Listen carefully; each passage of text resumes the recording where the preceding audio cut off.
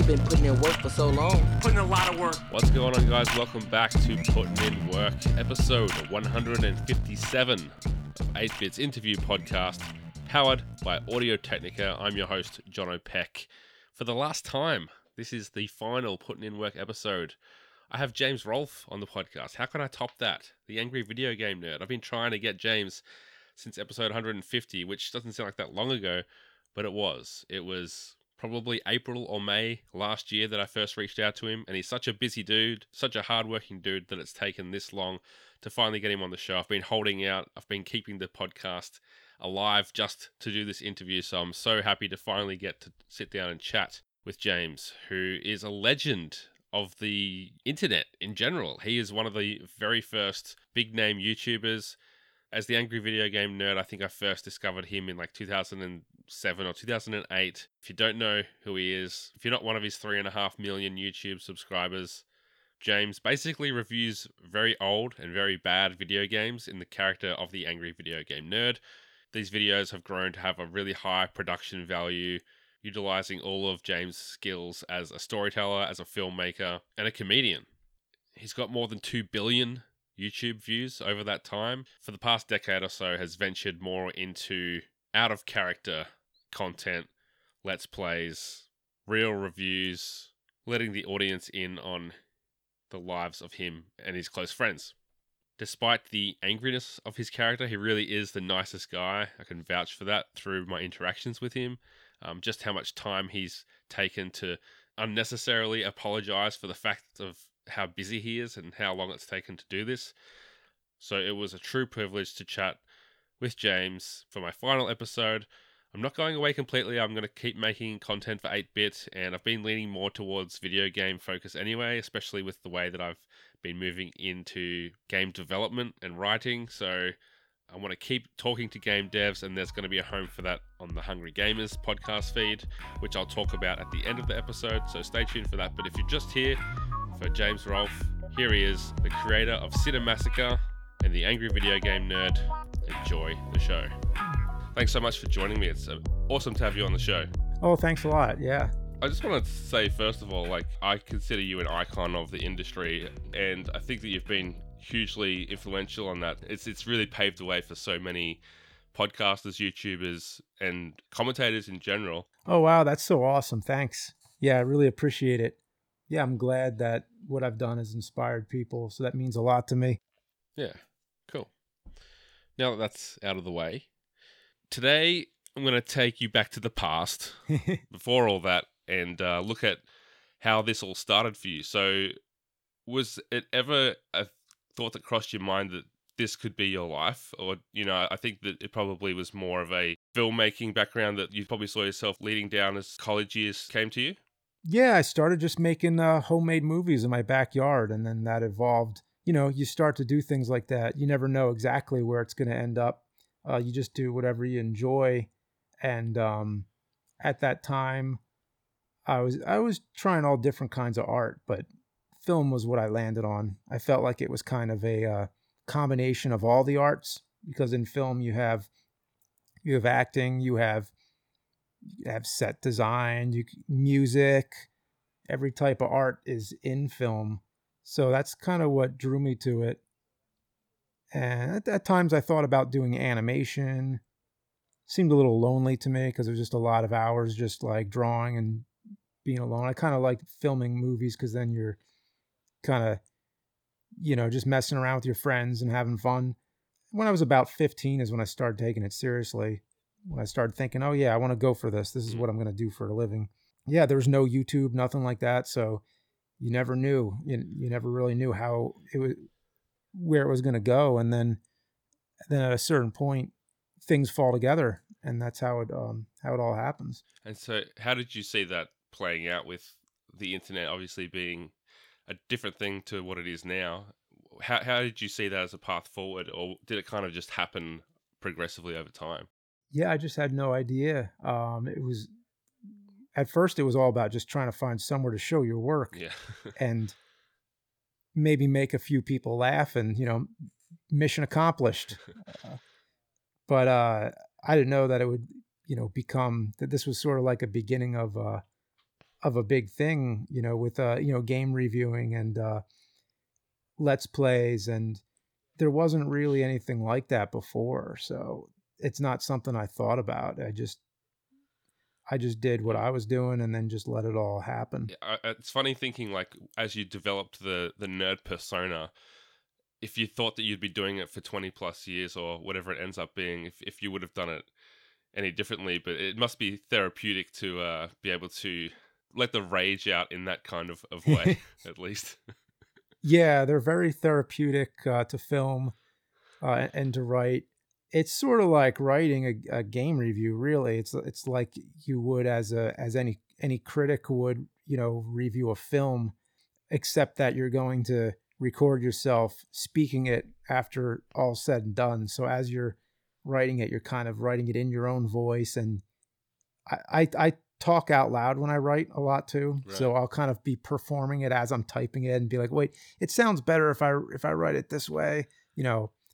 I'm a perfectionist with it, so I'll just redo a sentence or paragraph over and over again until it flows, natural. But yeah, then once you go on camera, it's fun. It's totally therapeutic. Yeah. That's cool. I find those behind the scenes videos you've done really interesting just to see that process. So yeah, I can definitely see that there's a lot that goes into it. I know like as you move from the website to YouTube, that obviously became the place for your content.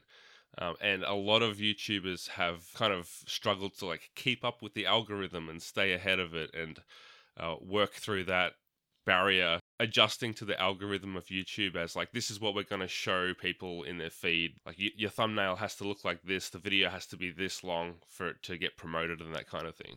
Is that something that's been an issue for you, or do you think that your audience has been so large that you've kind of been above that particular issue? Yeah, I don't think that way at all when I'm writing it, but I have people helping who try to, help it get seen more. So that is something we do, Sure. but it's never the first thing. It's always make the video we want to make first and then see how you can get it seen. Like lots of the early things, I started making before uploading to YouTube, didn't really think it through too much, like who would see it or like how many people would bother watching it. But, it surpassed what I expected. I think it's it's interesting to see the evolution of your channel over the years, not just like obviously cameras and editing equipment becomes better and allows you to do more, but the style that you present them in has changed a lot too. So is that something that is just a product of your own personal interest? Like to keep your interest, you have to evolve what you're doing, get crazier, get longer, get more cinematic as time goes on? Is that trying to entertain yourself as you make the content? Maybe. I'm trying to think specifics. Like there'd be a cinematic episode, but then we'd go back and do like a basic one, and then we'd go cinematic again. So it's kind of like a wave. It's always changing. I like to balance it out, keep it different, always keep it fresh, keep it fun. And I guess eventually they changed to HD. I remember, I think I was one of the last holdouts with that. I didn't do HD till later. I guess I was thinking more like some of the episodes have gotten a lot longer, a lot more complex, a lot more like high concept, I guess, where there might be more of a story, like the nerds part of the story is more than just... Rob the Robot one had a big story to it. That was very cinematic. This recently, I knew the Immortal episode was very ambitious. It was all one take. Episode 200 had a big story arc with creating a fake game. Well, actually, it was a real game. It's actually playable, but creating a game that didn't exist till then. Like, let's make our own shitty game off of Back to the Future. Yeah. The nerd tries to make it better than the original and more faithful to the film, but ends up doing even worse than the game that he originally criticized. Brought it all full circle. Yeah, that was huge. That was a huge one. So is that something that you feel is it's just more fun to make something like that, or is it a way that you keep it fresh to come up with different ideas than just here's a review? Yeah, they're all fun in their own ways. So it's just kind of like, what is it that you want to do that you're going to enjoy the most, that you haven't done? So the Immortal, it was like, let's do a one take episode. I've always wanted to do that. I've always wanted to do a choose your own adventure episode, which I haven't done yet, but it would be a little tougher to do on YouTube nowadays, but I think it could still be done. You just have to use the end cards, I guess. But it would be where you'd pick a different path for the character to do. So I think that might be good. It might be, you have to find the game that's appropriate for it, because there's probably a game out there that has that same, type of thing, like a choose your own adventure type game, Yeah. but one that would be good for the nerd to review. I'm not sure what that would be yet. Maybe like a Wing Commander or something like that. Maybe, yeah, like one of those FMV games or something. Interesting. Okay. So what's changed the most for you in terms of your process? Because I imagine back when it was just you and maybe another person with a camera, it was very simple. And now there's probably a full team that's, like you've alluded to, involved in some of this stuff. Very little. It's almost identical, the whole process, to the point where I feel like I have deja vu. Like it's definitely like the same type of writing process and everything. It depends on the episode, really. It just depends, like, is this an episode that needs a crew, or is this an episode that's just real simple? It's just me and the camera. Like some of them will be like, I'll have somebody help me with the special effects, with the editing, And also while they're editing, I'll typically be writing the next one while that's happening. So it gets more of a flow. Yeah, we've definitely had it down to a science. It's pretty much like a thing of habit now. It's been doing it for so long, it feels exactly the same. Which sometimes I'm always like, oh, have I done this game before? Or have I done this thing? Like I'm always trying to make sure that it's different enough. Yeah. So I'm not repeating too much. It's okay. Sometimes, familiarity is good. The nerd has certain catchphrases you expect to hear sometimes, but I always try not to keep it all like exactly the same. And over the years, if we go back to, I guess, maybe when YouTube first came into it for you, what was the process like for you to allow this side hobby to become more and more part of your life? And at what point were you able to say, like, I really need to commit more time to this because it's actually going to be like my career or my legacy, or however you look at it? Yeah, it was very gradual. I was working other jobs at the same time, and really burning myself out. And then I was always thinking, could this be something I could do full time? Can I do the nerd and do a web series full time, as opposed to having it be like a thing I do when I get home from my job, and like lose sleep over and everything. Yeah. So I think at first it was Screw Attack and game trailers. Very gradually we would start getting paid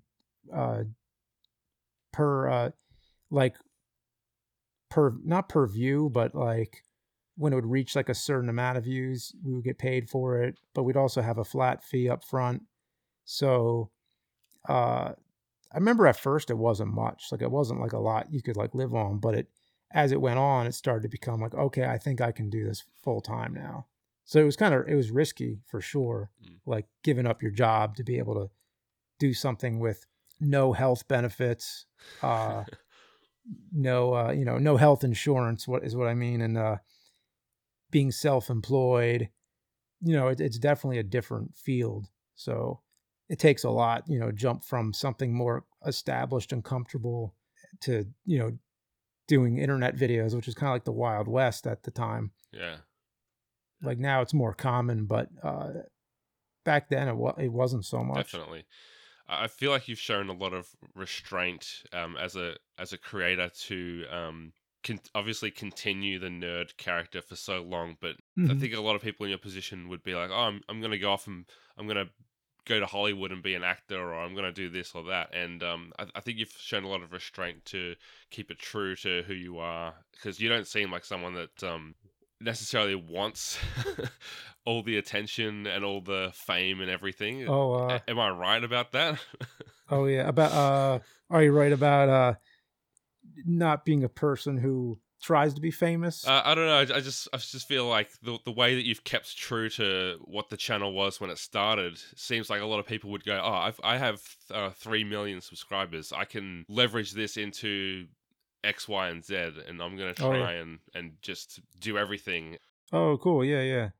Yeah, no, the nerd is the bread and butter of the channel, and it's also uh it's so adaptable. Like you can take the nerd and do whatever you want with it, really. So there's a lot of fun and flexibility with that. Like I want to have a like say I did a video last year, which was a spoof of Fear and Loathing in Las Vegas.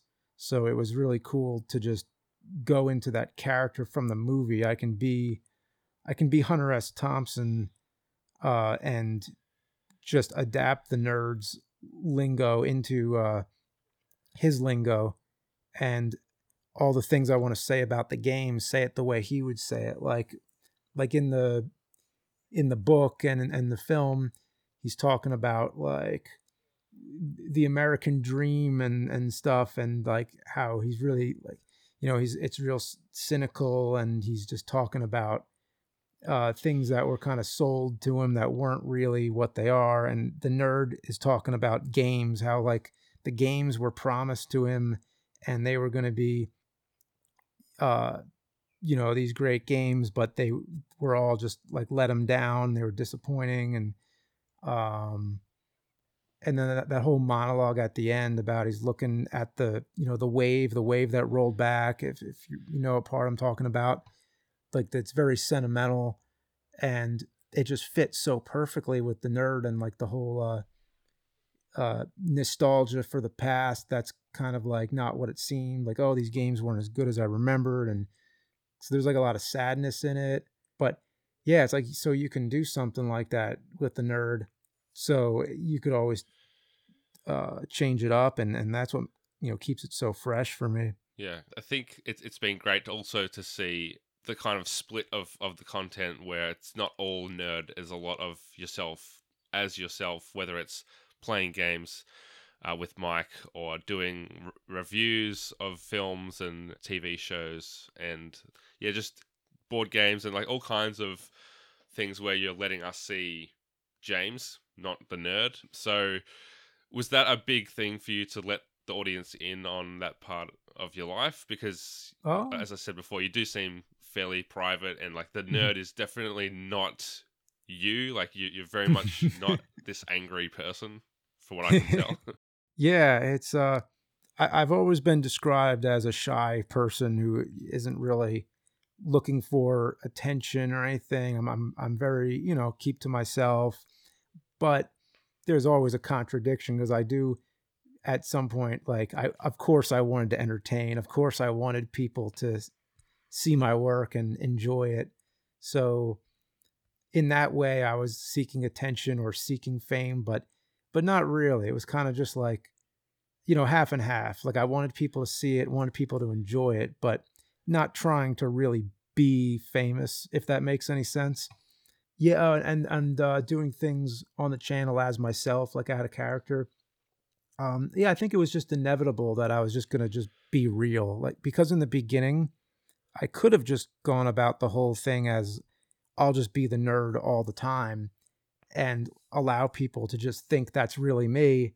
And I sometimes wonder what that would have been like if I did that, because at that time, I think for a very short period of time, uh, a lot of people probably thought that really was me.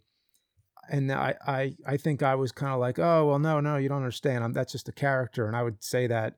But then I thought, oh, crap. Well, I should have just let it be what it is and just let them think that the character is the real thing, because that would make it funnier, or maybe it would get it more views. I don't know. But in the long run, though, I'm glad I didn't. I'm glad I kept it real. So I think just inevitably as it goes on, I just be my real self. So people get that from me. They get my real person. So I think they like that, being honest. Yeah, that's really been a cool thing to see over the years. I'm sure it's come with its drawbacks, like gamers and people these days are angrier and nerdier than ever. And I think of something like the Ghostbusters review, where it was completely taken out of. Well, it wasn't even a review; it was just a video about not wanting to watch the movie, and it was taken completely out of context. And that's probably, from what I know, like the most criticism you've faced, and particularly because it was unfair. Was that a difficult thing to process? And is that the kind of reason that you're not so much putting your thoughts and opinions on like social media as much as most people at your level would be? Yeah, I don't know. I mean, that was kind of like a freak thing because I didn't even say anything about the movie really, other than just like, oh, the special effects don't look good, and now it's the trailer looked very bad, and I knew that reboots get that reputation a lot. Like a lot of times, it's always about, oh, this we're gonna trash this reboot because it's not like the original or whatever. But in that video, what I was trying to set an example of was, hey, if you don't like it, how about this? Here's a really good idea. How about just don't see it? That's what I'm going to do. I'm not going to see this movie because it looks bad. And then that was the thing that was like attacked on, but I don't know. I mean, I know the thing was all about like the gender of the cast, and I was like, well, I didn't say anything about the gender of the cast. In fact, all those actors in it are great. I think they're all really talented. It was the movie I was talking about. I didn't even mention the actors. Yeah. So when something like that happens, is that difficult to process because people are saying things about you that are misleading and not true? And yeah, as I said before, is that one of the reasons that you don't tweet out your thoughts about every single thing that pops up like a lot of people at your level do? Oh yeah. Yeah, I know there's a lot of people that definitely tweet whatever. I know. Yeah, I mean, I only tweet something if I think it's interesting at all, or like if someone will like to see it or whatever. It's like I don't know, thoughts on a movie, or Sure. sometimes an anniversary of an event, like if, oh, remember this movie came out like 30 years ago or something fun. Yeah, the internet needs fun. So tell me, is it 18 years or 20 years since the nerd first graced screens? I'm trying to remember. I think the easiest way to count it would just be YouTube. It was in the early days of YouTube, 2006. So like Right. April 2006 was when the channel was created, I believe. Okay. That was when people would first see it. There was a couple episodes made before that, but they were shared on like VHS tapes and Sure. only seen by a small group of people. So they're on there now, though, the Simon's Quest and Jekyll and Hyde episodes. So Okay, sure. With that amount of time behind you now, is it something where you reflect on the longevity and your legacy in terms of like the way that you, as I mentioned before, you've influenced a lot of comedians in the gaming space, a lot of commentators and personalities? yeah, it's also nostalgic in the same way as the games were nostalgic at that time. So sometimes I'll make a reference to a video I made in 2006 or something, and it's always it's cool to have that, because then a lot of my viewers have experienced it in the same time frame where they're remembering 2006 as much as I am. So we kind of have that to share now that we were all there. I'm interested how it feels to know that the work that you've done, and I guess the fact that you were doing it before most other people, how does it feel to know that you've been such a big impact in people's lives, as many people have now made a career doing similar things? Oh yeah. No, people tell me that all the time. It's really awesome. Yeah, I mean, what can you say? It's really nice to hear that from people when they say like that I inspired them in any kind of way, even if it's just in a regular general life kind of way, or if it's in like a creation kind of way, like I made my channel because of you, or even like I program games because of you, or I do music because of you, or whatever. Like it's always really awesome. Yeah, that's cool. I mean, even like I had Pat Contry on the podcast last year, and I think he talked about like the exposure he got through collaborating with you was a huge factor. And even though he's another person we would look back as one of those like OGs of gaming YouTubers, I think watching what you were doing was even influential to him at the time. So that's always pretty cool too. Yeah, OGs. Yeah, I heard that term recently. Yeah, no, it's really cool that people tell me I'm one of the originals. When I hear when you say OGs, it sounds like you're saying OGs. It's like J E E Z. Oh geez. Oh geez. Yeah, that yeah. too.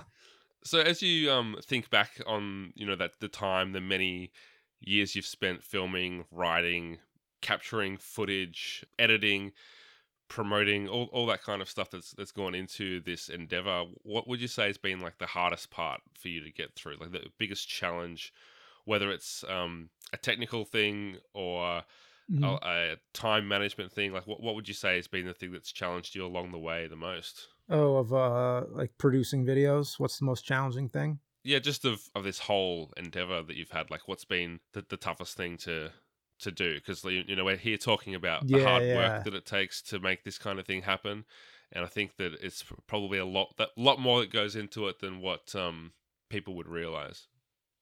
Yeah, yeah. I think it's just being a perfectionist, or like trying to find when you're satisfied with to move forward, because like when I'm auditioning the games, it's challenging to pick the right game, to come up with the best jokes for it or the best material. So lots of times I'm just going through like a bunch of different games, and I'm like, this one could work, but nah, I think we got a better one. I think we got something better. Or like you're writing the script, and I'm like, nah, this could be a little better. This could be better. It's always kind of just trying to one up yourself all the time. I think it's always hardest getting the video started, but once it's started, then the filming and everything starts to come a lot easier, because then you know what needs to be done, and now you're just on a roll, and you keep going until it's finished.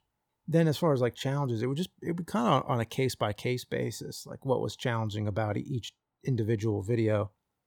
But generally, it's the hardest part's always getting it started. So does knowing that you have such a large audience and a very vocal audience in terms of this video was awesome or this video sucked, like does that change the way that you approach it, or do you kind of clear that out of your head and just make what you think's going to work and not worry about necessarily the kind of feedback that you're getting? Yeah, it doesn't. You just gotta make sure you like it first before anybody else does, because you're gonna hear lots of conflicting things if you are trying to listen to too much feedback, because then listening to feedback is a good thing, but when it's too much, then you're gonna hear conflicting things, or that it sucks, but not specifically. Like you're not gonna get specifics or anything that makes sense sometimes. So you'll start confusing yourself. Like you don't want to get confused, like, oh crap, like what should I do? Should I do this? Should I do that? You're going to run your brain in circles. So you should do what you think is right. Do what you think is going to make a good video. And if you like the video, if you think you did a good job and this is really awesome, then you're good. And then whatever anyone says that after that point is just you did your best. I'm interested what your advice is to people out there, and I'm sure you've been asked 1,000 times over the years because you've been successful for a long time. But what's your advice to people who want to make the type of content that you do, or even just turn their creative hobby into a career? Oh yeah. The advice I give a lot is that if you're trying to turn it into a career, there's not really like a magic moment when that happens and you're like, oh, everything's perfect now. I made my career happen, because you're just going to want to keep creating. That's what you do. If you enjoy creating, then just keep creating. So when does that actually start? It's really when you first start doing it. So as long as you're doing what you enjoy, like you've already made it, like you're already successful, as long as you're able to do your thing you enjoy, whether it's a hobby or a career. Like I mean, everything's a hobby when it starts. And I love that word hobby, because hobby is just fun. So I don't think it needs to be a career, as long as you're able to support yourself, as long as you're able to do what you do and pay the bills, everything, then, you're successful there.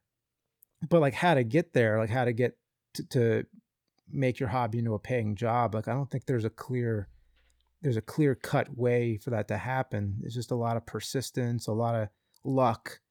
Just keep doing it, and then at a certain point you'll be around at the right time in the right place, where like YouTube was something that didn't exist and now it does. So who knows what's going to exist next? So just be ready for whatever that is when it comes, and just keep doing what you're doing, and then something will come along and all the pieces will fit together. That's cool. The last question that I have before we start to wrap things up, I ask everybody this. If you could do anything and know that you wouldn't fail, what would you do? Oh, if I could do anything and know that I wouldn't fail. To do anything. I mean, I'm already doing what I love, so I don't know. It's tough. What else would I do? Like I'm trying to think, like something I'm bad at. I got to think of something I'm really bad at, like skiing. I'm really bad at skiing. So maybe now I'm probably thinking too hard on it, because I'm going to sit here and think forever, but I'll just leave it at that, like skiing.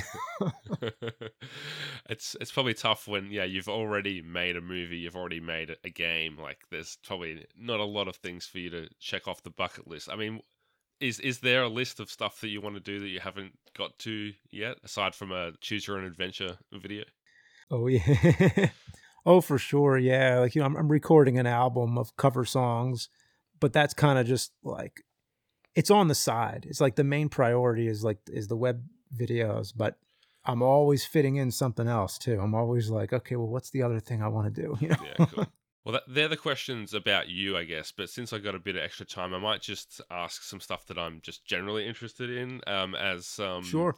Someone who, for me, you actually turned me onto retro games in a way that I hadn't been exposed to. Like I grew up with a Sega Mega Drive or the Genesis, and skipped pretty much Nintendo because of that. So watching your videos was my first exposure to some of those older games, and from there I got the interest in Mega Man, and going back and playing like The Legend of Zelda on like 3DS and the more accessible consoles now. So I feel like you're probably partly responsible for some of the retro style coming back into fashion. But how do you feel about the popularity of retro style games that are still being made today? And I know that sometimes you'll check out these games, but how do you feel about them in general?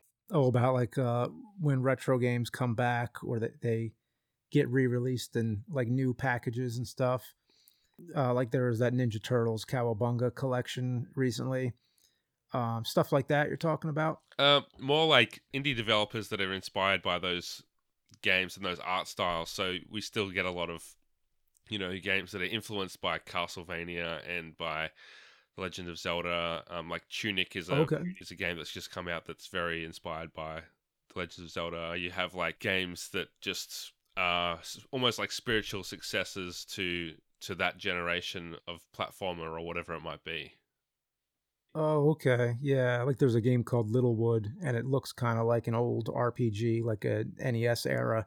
There's there's sometimes like games that are sort of like an older franchise. Like wasn't there like that Blazing Chrome game that was like Contra and stuff like that? Yeah, it's so much easier for indie developers to make a game with a small team now, and the tools are so accessible compared to 20 years ago, that people can make a game that is true to that style, the pixel art, the chiptune music. Like Shovel Knight's a good example as well. I just wonder if you're glad that people still are interested in playing and making those kinds of games, because they seem to have a special place in your heart, still playing them 30 plus years later. Oh yeah. Brings to mind Sam, who makes the AVGN games. It's all like retro themed, side scrolling and all that. And I know a lot of people who are doing that sort of thing. So it's cool. Yeah, it's not something I expected, I guess, but it makes perfect sense. It's like a lot of the people who design these grew up on those games. But I don't know, when I was a kid, I would have never imagined anyone I knew making a video game. It just seemed kind of like some far out thing. Like, so it's kind of brought the industry closer, I guess. It's cool. Yeah, I like it. And how do you feel about modern games in general? I know you occasionally will play like on the new Mortal Kombat or something like that. Oh, yeah. Oh, when it comes to modern games, I feel like I always want to pick the right one to invest some time in, because I want to find a game that's going to appeal to me the most. And I'm always looking for a modern game to do that, because a modern game is able to be a little more realistic and more immersive. And that's the kind of thing I'm looking for, is to just be immersed. Like I'm definitely more into like open world type of games, but I don't know what the right one is for me. Like Red Dead Redemption 2 is not the right one for me, just as an example. Like it's impressive, but it's just too involved, and I'm not really a fan of the time period when I mean, I like that time period when it's in a film or something, but not as a game. I'm like, okay, I just wish that I could get into a car and it's just, you're limited with the weaponry and the I just kept wishing it was Grand Theft Auto the whole time. Sure. But yeah, I mean, I like horror games. I like to be scared, give me some kind of creepy first person game. So I don't know. I'm always looking for the one that's going to make me want to play it the most. Sure. And as we're talking as well, it's dawned on me that, you started off doing Nintendo NES reviews, and, the definition of retro over 20 years has changed. So what do you see as retro, and how do you feel when people say that, the GameCube and the PS2 are retro consoles now? And do you think that as the channel continues, you'll start to play more modern games because they're getting so old? Yeah. Yeah. Like GameCube, you could definitely call it retro now. Probably even Wii. I mean, I just did a Per Pals episode. Yeah. No, they're as old now as when I was reviewing Simon's Quest.